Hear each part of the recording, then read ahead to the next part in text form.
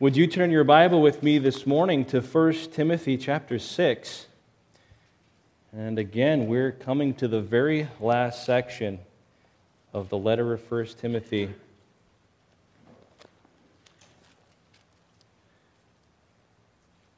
As I have studied, I was sharing this with the men yesterday, as we have studied 1 Timothy together, you think you know a book, especially if you've been through seminary. You think you know a book before you start studying it, and then when you begin to study it, you're like, wow, there is way more in this book than what I ever anticipated. And I have to say that I'm not the same person. I'm a different person in the things that I think, and I hope in my character, a little bit at least, since 1 Timothy 1 and verse 1. I hope you're different too. And that's the point of God's Word. That's why we gather here, right? That we would receive God's Word and submit ourselves to the authority of Christ, and that He, by His Spirit, would change us so that as each section of God's Word washes over our soul, we're changed. We're changed, at least in what we think, and, Lord willing, in how we act and how we speak as well. Well, would you stand with me this morning? And this is the last two verses of the letter of 1 Timothy. And let's read it together in unison, and then I'll ask the Lord to bless our time of study this morning. Let's read this together in unison. 1 Timothy 6, 20 and 21. O Timothy, guard the deposit entrusted to you. Avoid the irreverent babble and contradictions of what is falsely called knowledge, for by professing it, some have swerved from the faith. Grace be with you. Let's pray. Father, we want to tell you how grateful we are to you for, through your Spirit, breathing this letter through the Apostle Paul and onto the page, so that we could receive it today. It's your breath. It's your living, active word piercing us deeply into the heart, to the deepest part of our existence, our soul. It discerns us. This word knows us better than we know ourselves. And may we trust it this morning. We want to thank you for your mercy, your merciful kindness and love you've poured out for us in the person of Christ, especially on the cross, taking our guilt, absorbing our punishment. And because of that great mercy, let us be able, by your grace, to present ourselves to you as living sacrifices, holy, acceptable. And may we worship you in this service and in our lives from day to day. May we not be conformed to the world, but may we be transformed by the renewing of our mind. Father, we ask you this morning in these two verses that you would renew our minds, that you would change the way we think. You would give us light, clarity, understanding, conviction, confidence, and that we would present ourselves to you as that living sacrifice. And may we demonstrate through our lives, through our words, what is your will. And for your glory we pray in Jesus' name. Amen. Thank you. Please be seated. I want to remind you again the point of this letter, the key verses that give us a clear understanding of what this letter is all about are 1 Timothy 3, 14 through 16. Would you look there with me for a moment again? If you don't have a Bible with you this morning, there should be a Bible under the chair in front of you, and you're welcome to use that and turn in the text with us as well. 1 Timothy 3, 14 says, the Apostle Paul is writing to Timothy, whom he sent to the Ephesian church to correct the church doctrinally, to correct the church practically in how they were conducting themselves. And he writes, I hope to come to you soon, Timothy, but I'm writing these things so that if I delay, if I can't get there as soon as I want to, you may know how one ought to behave in the household of God. That's another name for the church. The household of God. We're God's family. And it's the church of the living God, he calls us. A pillar and buttress of the truth. Those are titles for the church and words that explain the function of the church in the world. We're those who hold fast the truth. We've been entrusted by God, as we're going to talk about today. We've been entrusted by God to preserve the purity of the apostolic teaching, the gospel. And then we're to hold it high, to proclaim it, to pass it on to the next generation. And he gives a wonderful confession of faith here. Great indeed, we confess, is the mystery of godliness. He was manifested in the flesh, vindicated by the Spirit, seen by angels, proclaimed among the nations, believed on in the world, taken up in glory. That's the gospel right there. That's the person and work of Jesus Christ. And so this whole letter of 1 Timothy is all about how a church ought to behave in their role in the church, in the world. And so Paul ends this book so fittingly because he brings us back really to where we started. The Apostle Paul exhorted Timothy in the very beginning to make sure that the message of the church was sound, that it was in unity with what he taught. And here we are again in these verses where the Apostle Paul exhorts Timothy to be faithful, to keep the gospel pure. That's what we're going to talk about this morning. Have you ever been entrusted with something that belonged to someone else? Maybe someone asked you to take care of their pet, or a house, or a vehicle, or a child.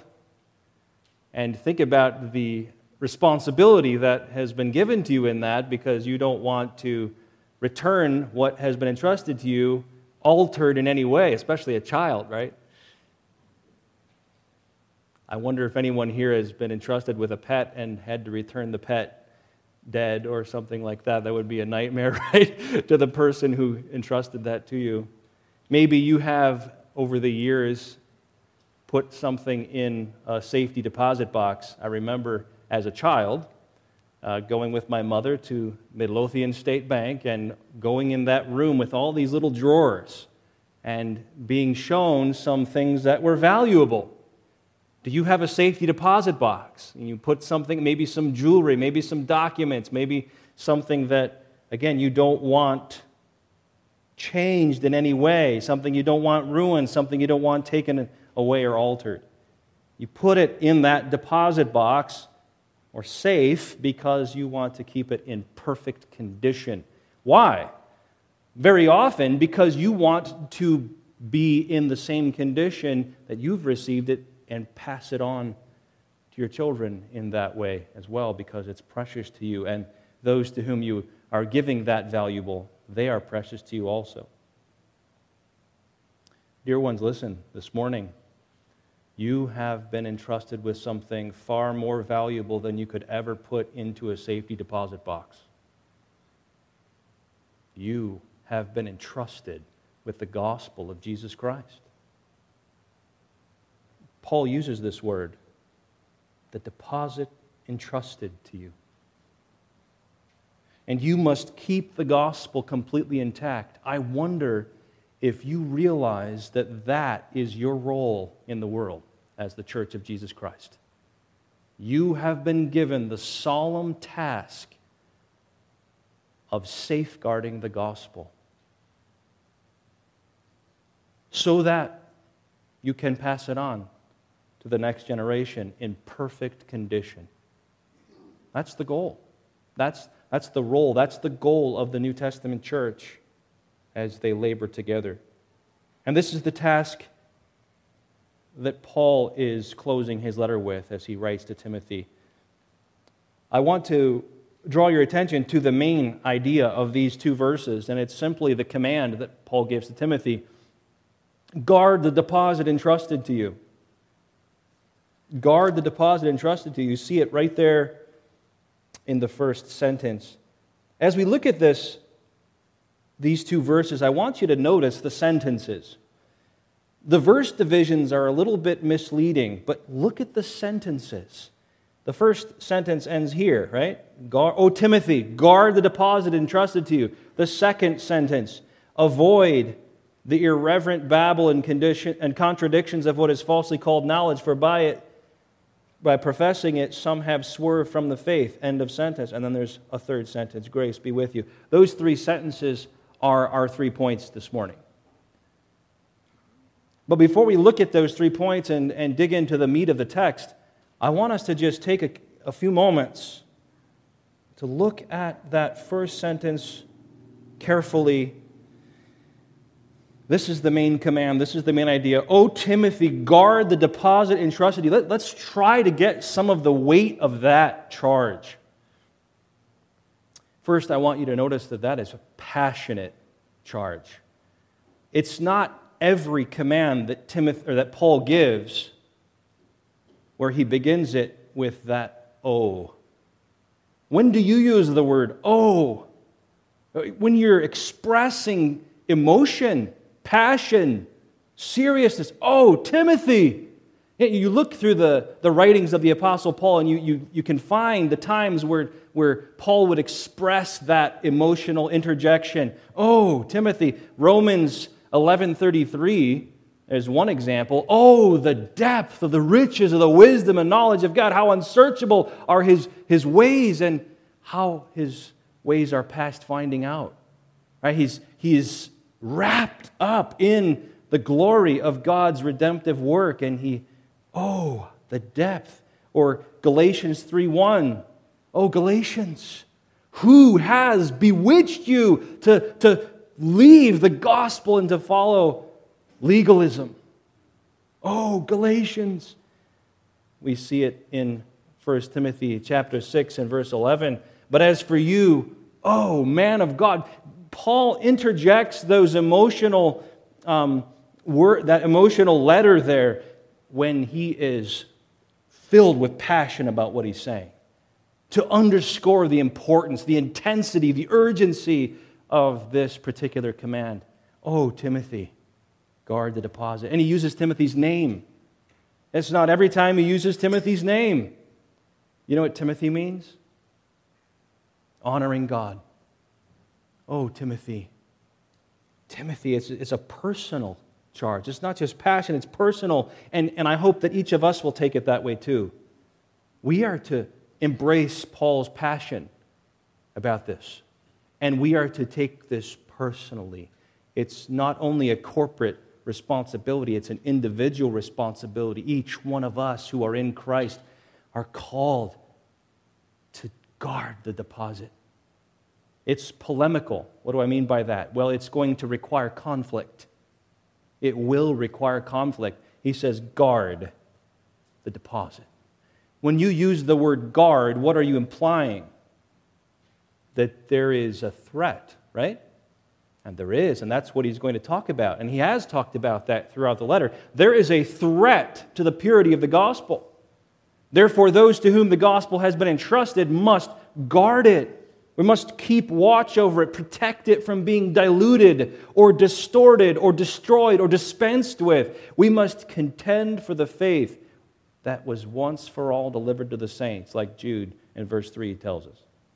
I mean, the apostles took this extremely seriously. They understood that Christ had ascended. They understand that He had given His revelation. We understand that even more so today. There's not any more books coming to us. Right? This is it. The gospel has been given. It's been passed down to us. We have it. Are we going to lose it? Are we going to distort it? Are we going to dispense with it? It must be guarded. That must be the primary passion of our lives. And this charge is not only a passionate and personal and polemical, but it's also profound. And the reason I use the word profound is because the gospel, Paul says, has been entrusted to us. It's the deposit entrusted. This is God's possession. This is the possession of Jesus Christ. And think about what the gospel is. It is the life, death, burial, and resurrection of Jesus Christ. The eternal Son of God came to earth, took on human nature, and did these amazing acts, works to save sinners from our sin. And that's the message. Are we going to just pretend as if it's unimportant? Or if God didn't deliver? God didn't just deliver the words to us. He actually delivered the actions of the gospel. He accomplished them and said, here, this is for you. Now keep it. Keep it pure. Pass it on. Proclaim it. It's weighty. It's sobering. The gospel is not ours to tamper with or change or to dispense with or to use however we want. It is the deposit from God. It's extremely valuable. It's been entrusted to us. And so the main command is guard the deposit entrusted to you. Now, what this text answers is how. That's the question. How do we do that? How do we guard the gospel? How do we guard the deposit entrusted to us? Number one, be devoted to gospel truth. Now, this point isn't explicit in these verses. I'm drawing it out implicitly and from the context of the letter. Guard the deposit implies that you are devoted to it, first and foremost, that you know what it is, that you have it in your possession. That you have been given to it in your mind, in your life, in your heart, and that you are familiar with this and are devoted and love it and believe it and study it and honor it. And I think so it's legitimately implied in this command laid out through the letter of Paul to Timothy. You can't defend what you are not first devoted to, right? Well, why would you? If it's not precious to you, if it's not your possession, why would you be devoted to it? Why would you defend it? You cannot defend the gospel against error unless you're first personally devoted to it. Be devoted to the gospel with your mind, your words, your life. I want you to notice the Apostle Paul's call to gospel devotion all through this letter. Look back with me at 1 Timothy chapter 1 and verse 5. I just want to take a few moments and look through the letter that we've studied already and catch Paul's commitment to the gospel. Verse 5, chapter 1. The aim of our charge is love that issues from a pure heart and a good conscience and a sincere faith. Paul has commissioned Timothy to correct this church doctrinally. They were teaching a gospel that did not save. And he says, our charge is different.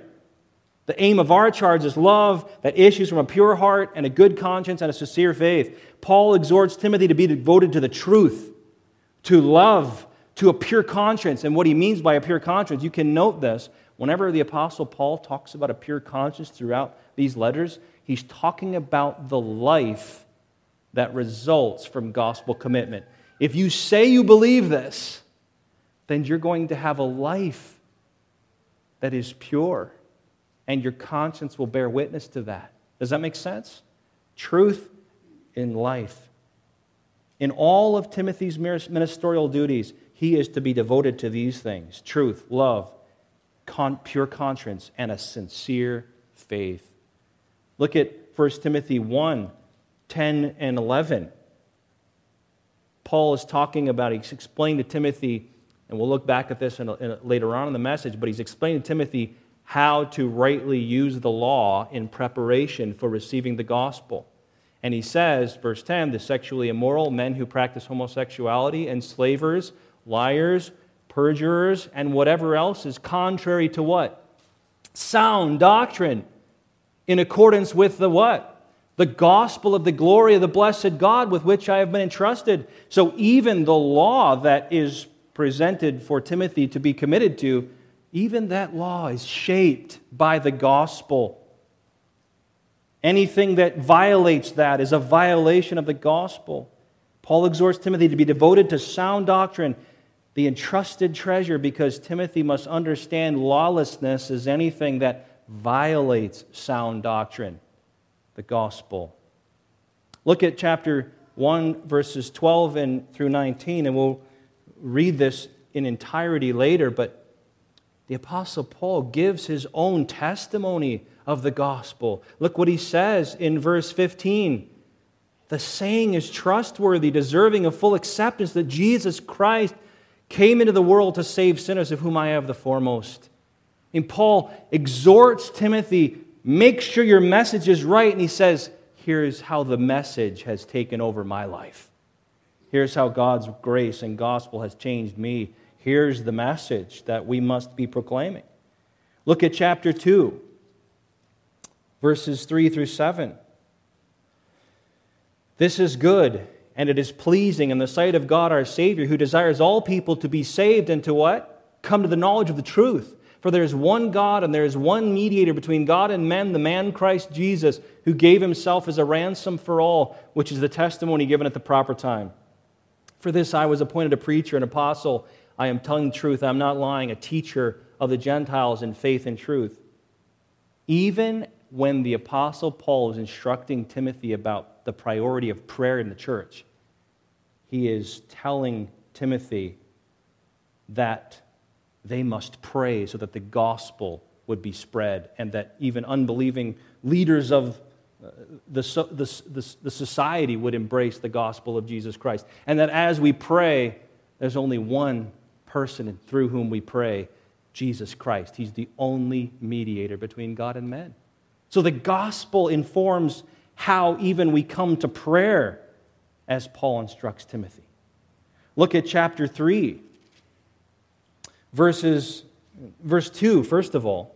Notice that those who oversee the church must be above reproach, the husband of one wife, sober-minded, self-controlled, respectable, hospitable, and the unique gifting of that one is to be what?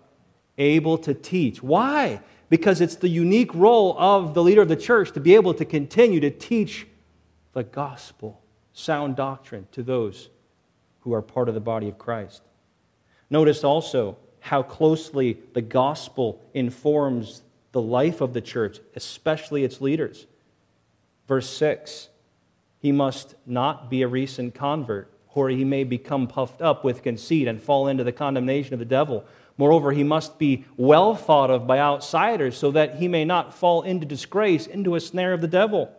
See, that's important, because the reason why church leadership must have godly character is because their life is going to reflect the credibility of the gospel.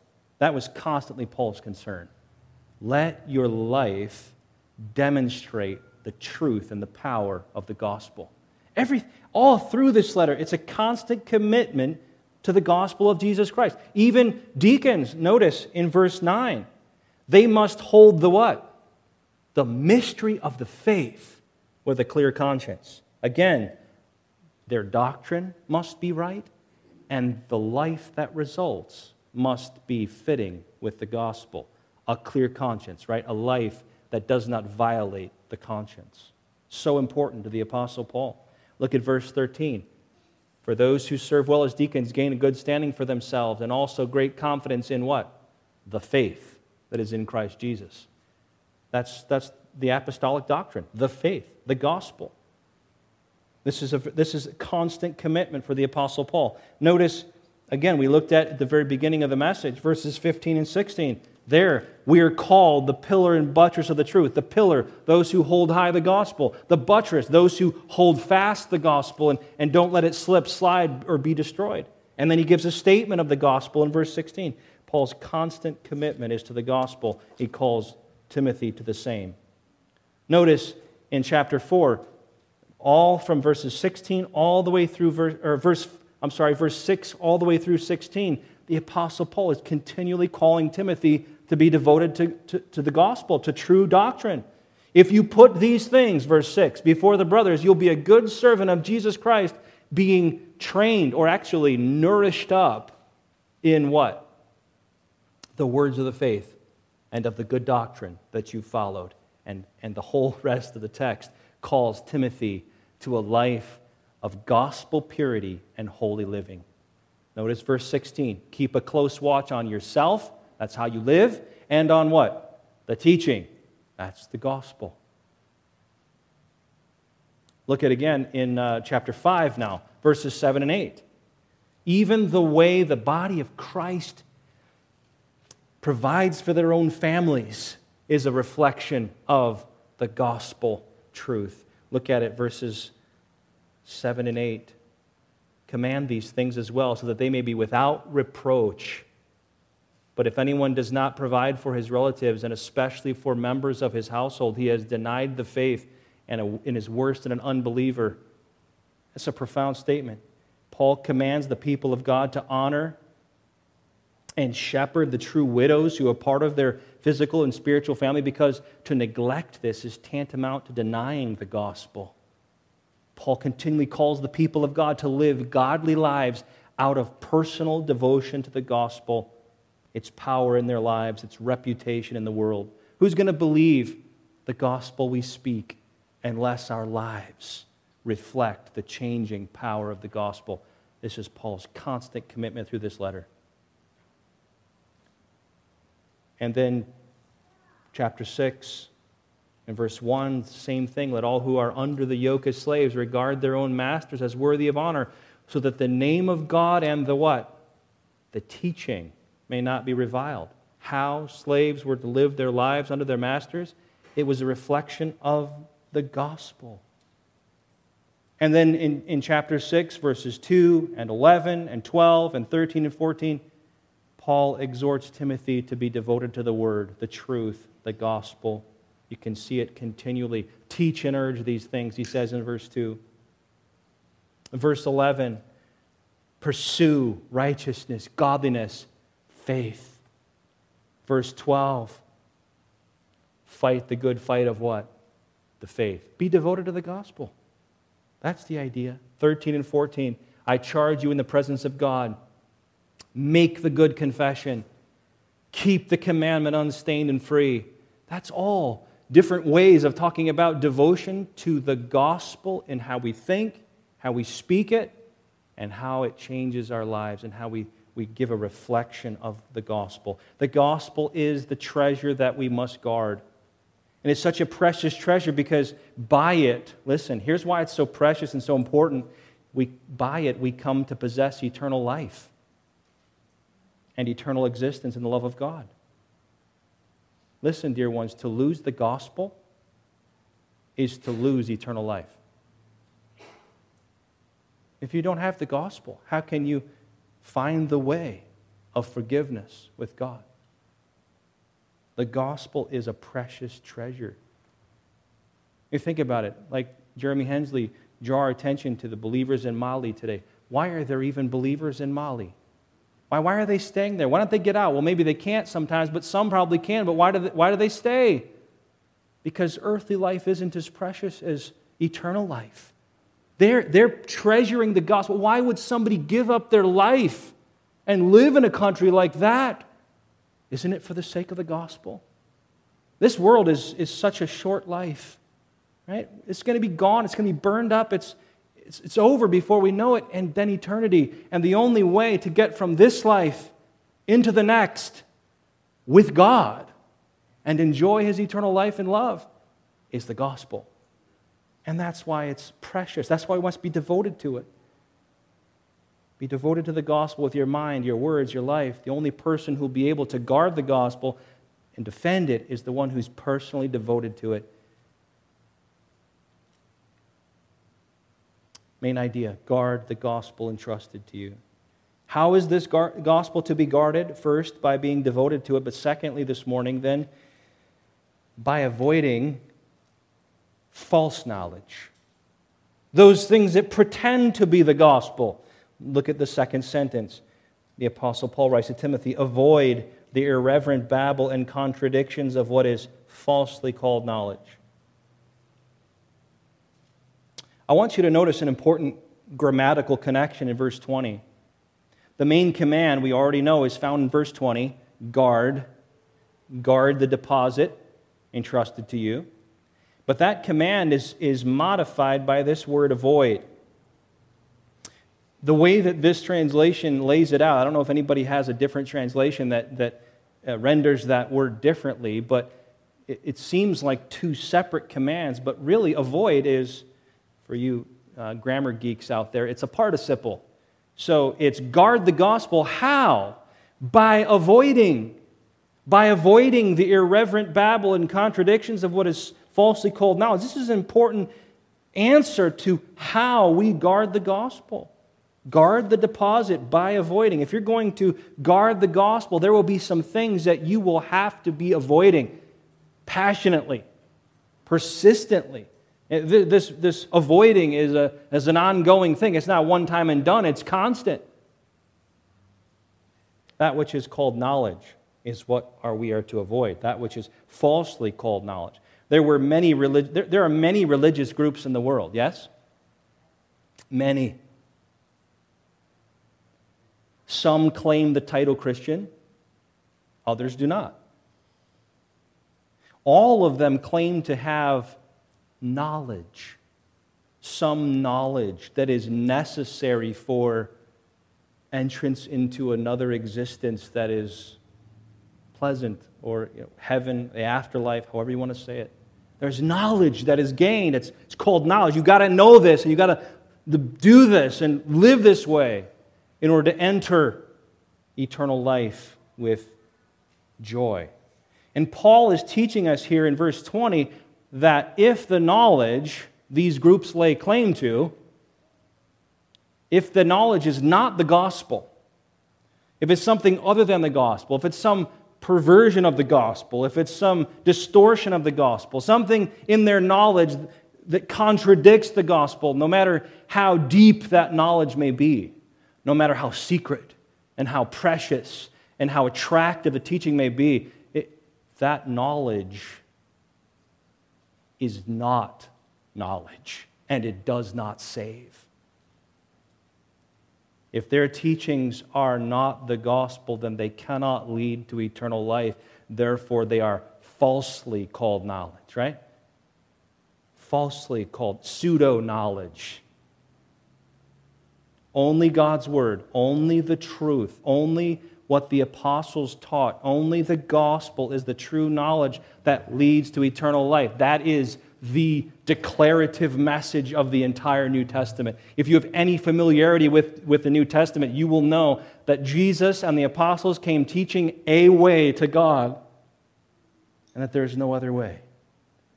Jesus made that clear. I am the way, the truth, and the life. No one comes to the Father except through Him, Jesus said.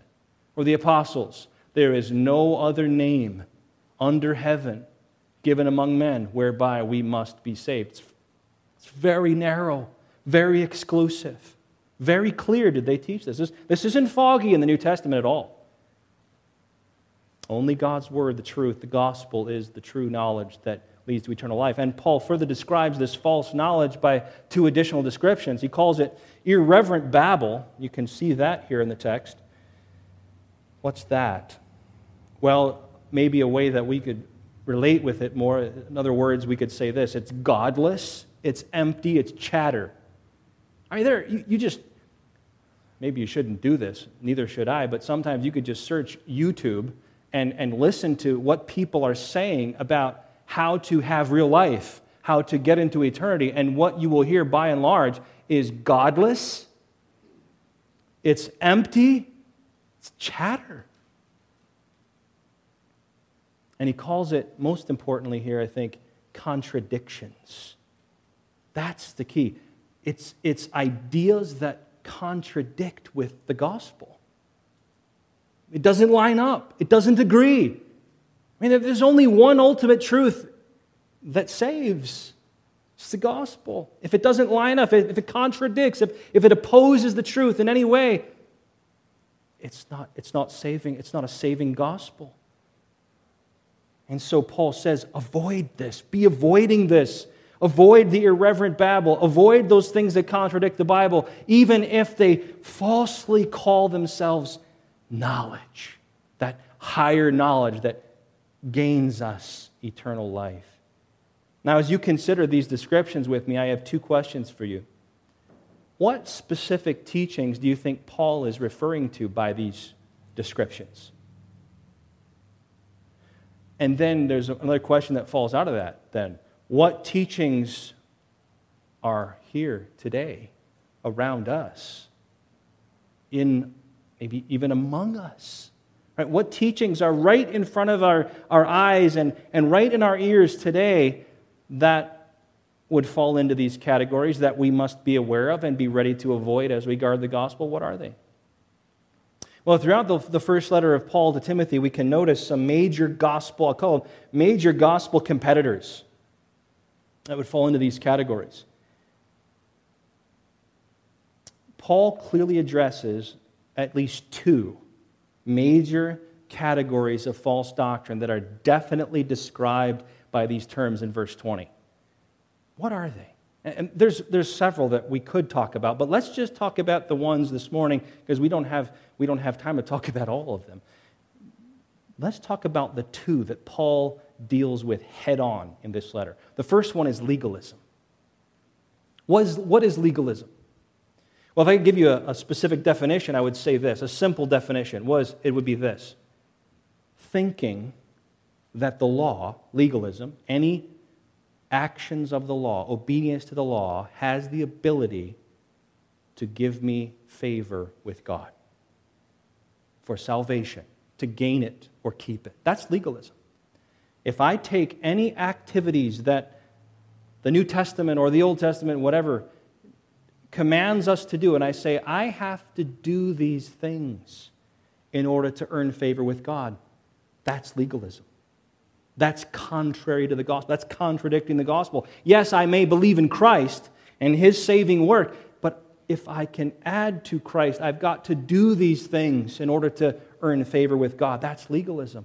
That is a gospel that doesn't save, and yet it is rampant in the Christian church today.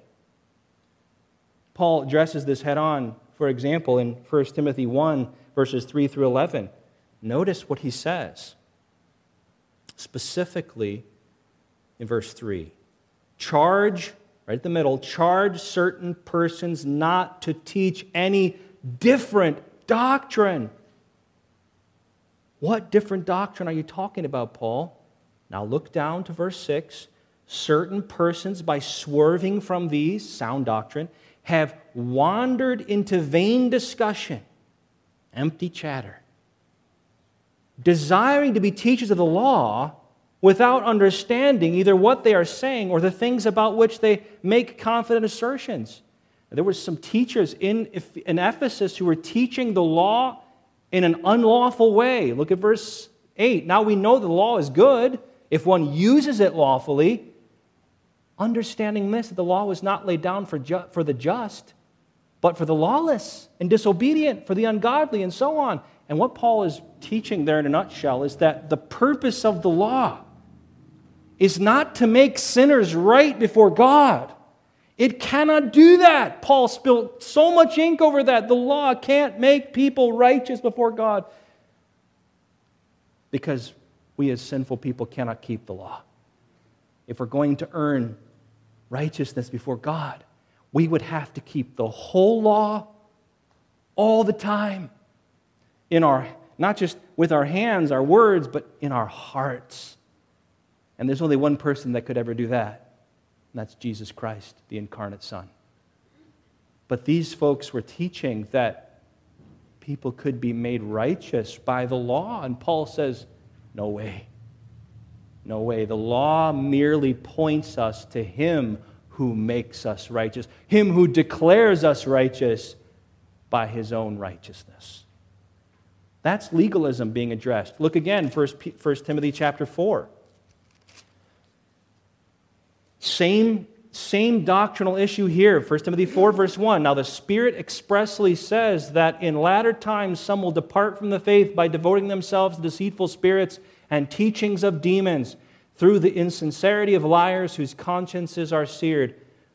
Now notice that men were teaching doctrine that was deceitful and demonic. What is the doctrine they were teaching? Verse 3. who forbid marriage require abstinence from foods that God created to be received with thanksgiving by those who believe and know the truth. For everything created by God is good, and nothing is to be rejected if it is received with thanksgiving, for it is made holy by the word of God in prayer. Listen, dear ones, listen. Are there any doctrinal systems today that teach that if we hold marriage from ourselves, it earns favor with God? Yes. Are there any doctrinal systems that teach if we hold ourselves back from eating certain foods and so on, keeping all these rules, that it adds to Christ's work and keeps us in grace with God? Do you know what that is? That's legalism. And it's a gospel that cannot save. And there are so many who are entrapped in that false gospel that the Apostle Paul addresses so clearly right here. We're called to guard the gospel by avoiding these things. The second doctrinal issue that the Apostle Paul addresses so clearly is the prosperity gospel. Look at chapter 6, again, the last chapter here, and verses 3 through 10. He addresses the prosperity gospel. Look at verse 3. He says, if anyone teaches a different doctrine. Did you hear that before? Different doctrine. He said that in chapter 1, verse 3. Now here it is again. If anyone teaches a different doctrine, something that contradicts with the gospel and does not agree with the sound words of our Lord Jesus Christ and the teaching that accords with godliness, that person who teaches that is puffed up with conceit. He understands nothing. He has an unhealthy craving for controversy, for quarrels about words which produce envy and slander and dissension and evil suspicion and constant friction among people who are, what? Depraved in mind and deprived of the truth. Now, what is the doctrine that they teach? Next phrase. They imagine that godliness is a means of gain. They take all the forms of godliness, the message of godliness, the behaviors of godliness, the worship of God in godliness, and they say, we can do this and become wealthy by it. That's the prosperity gospel. If you receive Jesus Christ, He's going to make you healthy, wealthy, and prosperous. The gospel becomes a means by which you can become rich. Christ becomes the slave of you so that you can become rich. And you can become healthy and prosperous. And Paul said that's a different doctrine. Now again, why is it so important to avoid such false teaching as legalism and the prosperity gospel? And the simple answer is this. It contradicts the gospel. And it's clearly condemned in Scripture as being untrue. But more specifically, listen, because these teachings do not honor Christ. And secondly, because they do not save men and women and boys and girls. They don't save sinners. Legalism insults the sufficiency of Christ. If I need to be good enough for God, then what was the purpose of Christ's righteousness? Isn't His righteousness sufficient? Or do I have to add to it? Well, isn't the cross of Christ sufficient? Or do I have to somehow appease God with so many actions? Isn't the cross sufficient to remove guilt and punishment? Isn't His righteousness sufficient to declare me righteous before God?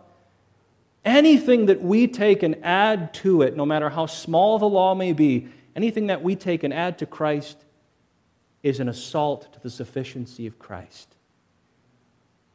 And isn't Christ sufficient to keep me saved? Isn't Christ sufficient to bring me into heaven by His life and death and burial and resurrection and His intercession and His return? This is so important for us to understand. These doctrines insult the sufficiency of Christ. The prosperity gospel insults the sovereignty of Christ. Am I the servant of Christ? Or is He my servant for my own ends and my own worldly desires? No, He saves me and I'm bought with a price, and therefore I live to glorify God, my Father in heaven. These teachings do not save men. Notice, those who profess such knowledge have swerved from the faith. They've missed the mark of truth. They've wandered from the faith. They've wandered away from the gospel. They've missed it. They've missed saving knowledge of God's word. Therefore, they cannot inherit eternal life with God. And look what Paul says about the source of legalism. We already noticed it in chapter 4. Where does legalism come from, according to chapter 4 in the first 5 verses? It comes from demons. Paul says it so clearly.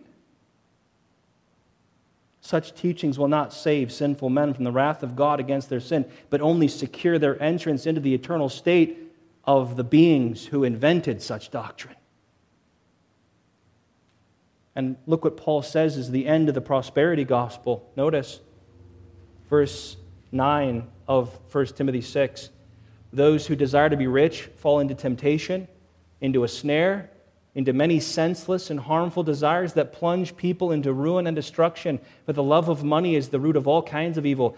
It is through this craving that some have wandered away from the faith and pierced themselves with many pangs. There's the end of the prosperity gospel. There's the end of loving money. There's the end of desiring to be rich in the things of this life. These teachings do not save men. And so how should the family of God respond to such teachings and teachers? Guard the gospel entrusted to you. Guard it. Jude writes in Jude verse 3, Beloved, though I was very eager to write to you about our common salvation, I found it necessary to write appealing to you to contend for the faith that was once for all delivered to the saints. Contend, fight for it, keep it pure. How do we do that? Jude verse 20 says, But you, beloved, building yourselves up in your most holy faith. That's the gospel. And praying in the Holy Spirit. Keep yourselves in the love of God, waiting for the mercy of our Lord Jesus Christ that leads to eternal life. And have mercy on those who doubt. Save others by snatching them out of the fire. To others, show mercy with fear, hating even the garment stained by the flesh. Now to Him who is able to keep you from stumbling and to present you blameless before the presence of His glory with great joy, to the only God, our Savior, through Jesus Christ our Lord, be glory, majesty, dominion, authority before all time, and now and forever. Amen.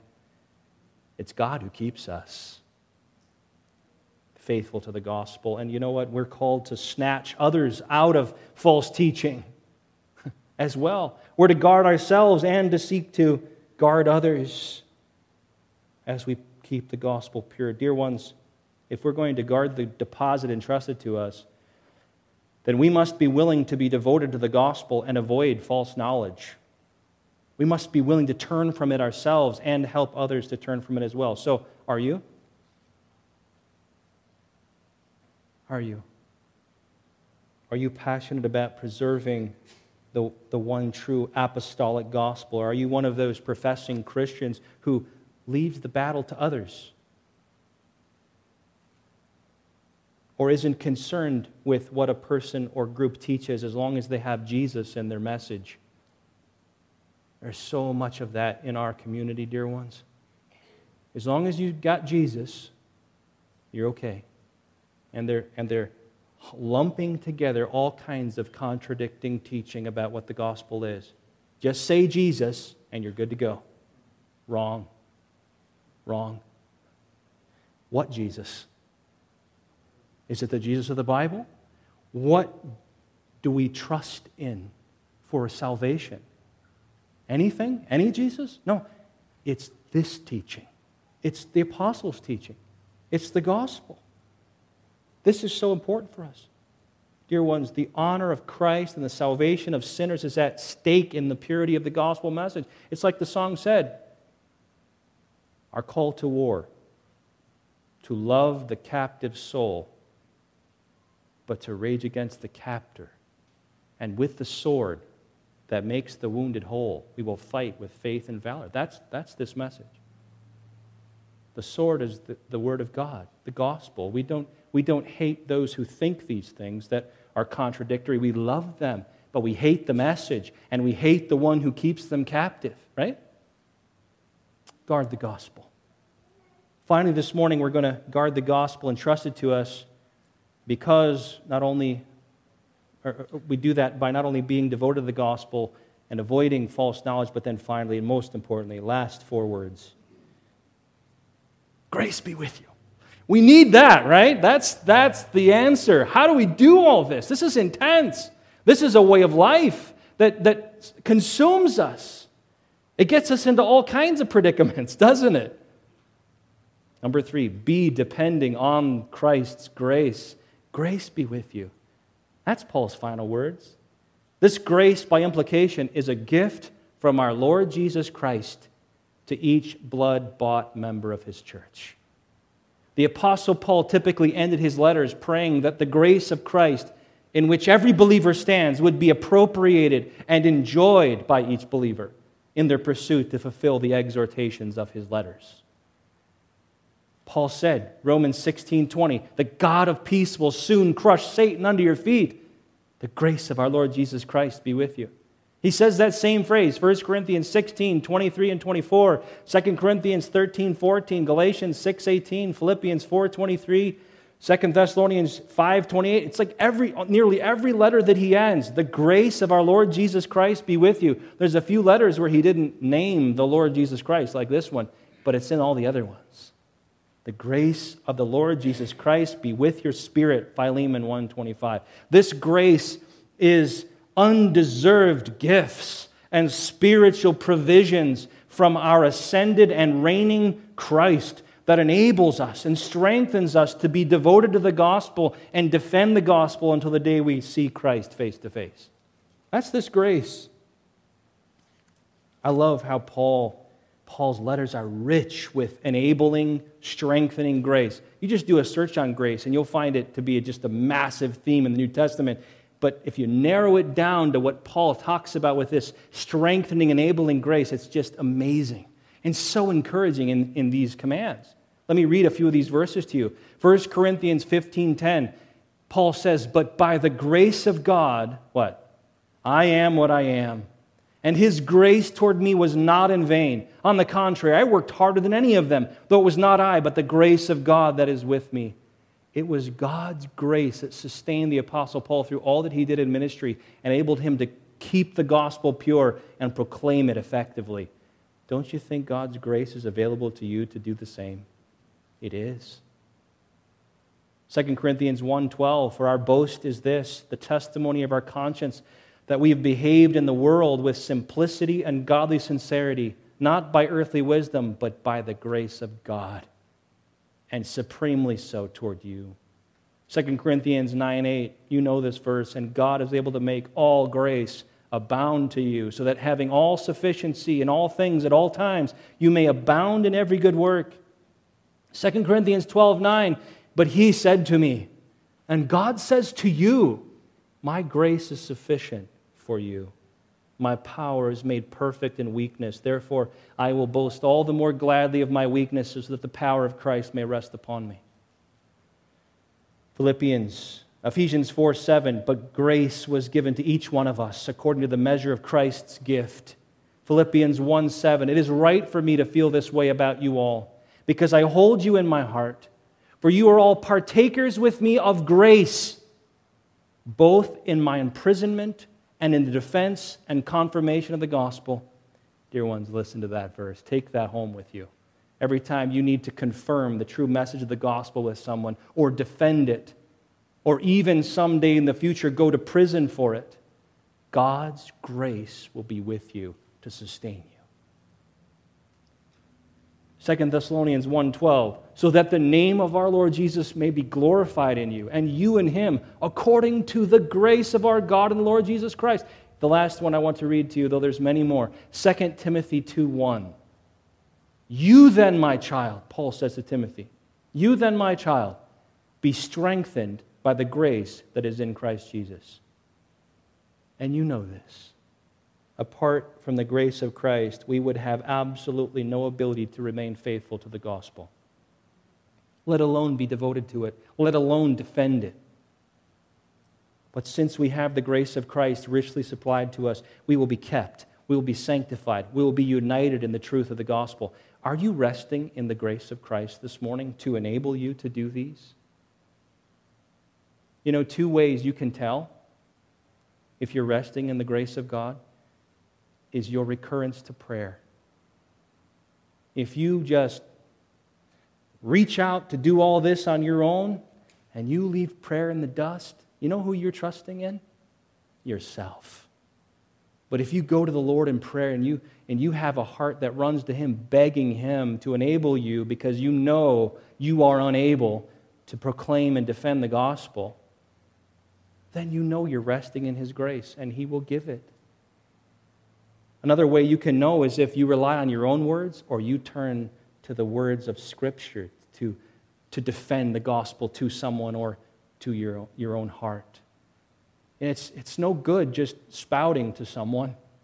Open the Scriptures to them. Read the Scripture. Show them from the Word of God. It's that Word that is living and active, not ours. Dear ones, Christ will supply each of you who are His children with this same grace so that you too may be strong to guard the gospel entrusted to you.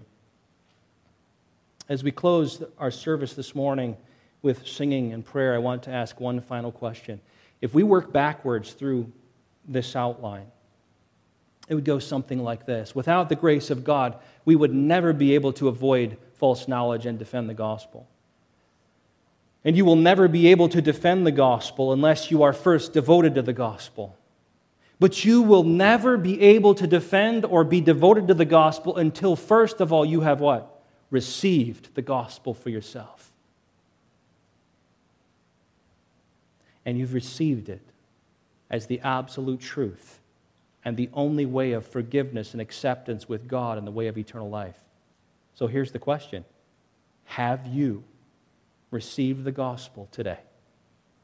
Have you? Have you received the true gospel of Jesus Christ, the one Paul and the other apostles taught about? Have you received it as the way, the one way of salvation? Have you placed your faith solely upon the person and work of Jesus Christ, His righteousness to declare you righteous before God, His death to make you guilt-free and punishment-free before God, His righteousness to bring you to life spiritually and give you eternal life with God forever? Are you trusting in His intercession to keep you? Are you trusting in Christ, solely in the person and work of Jesus Christ for your forgiveness of sins and your entrance into the eternal presence of God with joy?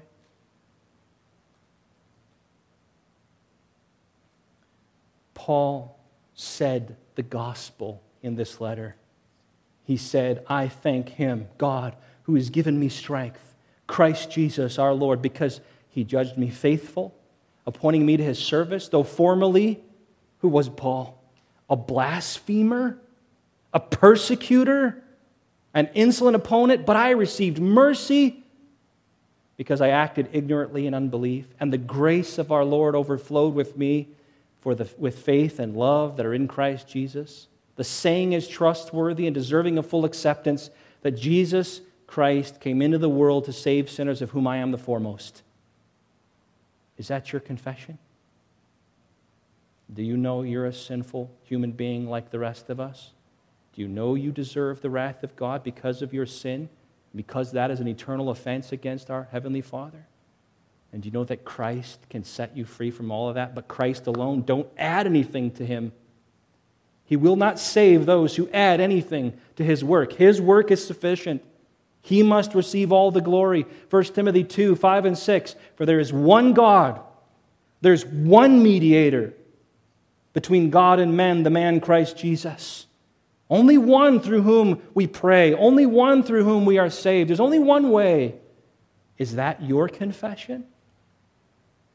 And He gave Himself as a ransom for all, which is the testimony given at the proper time.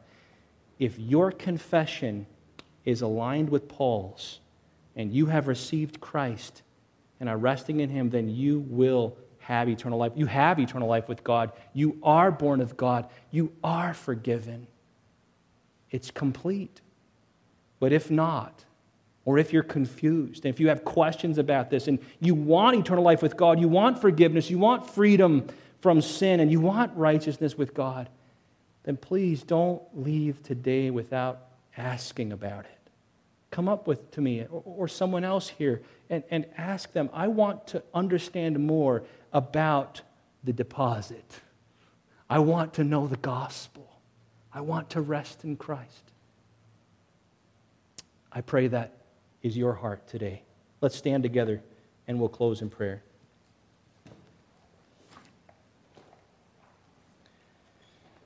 Our Father in heaven, we have been entrusted such a precious treasure in the gospel. You have given it to us. And we have seen it and heard it throughout this letter. But I pray that our study in the letter of 1 Timothy would not pass from our minds like another course, another college course, another high school course, another school course, but that it would live in us, change us, and motivate us to continue to come to Christ, rest in Him, rest in His grace, love the truth, and be the pillar and buttress of that truth that you have called us to be. We pray that you would enable us for that, for your glory and our joy. In the name of Jesus we pray. Amen.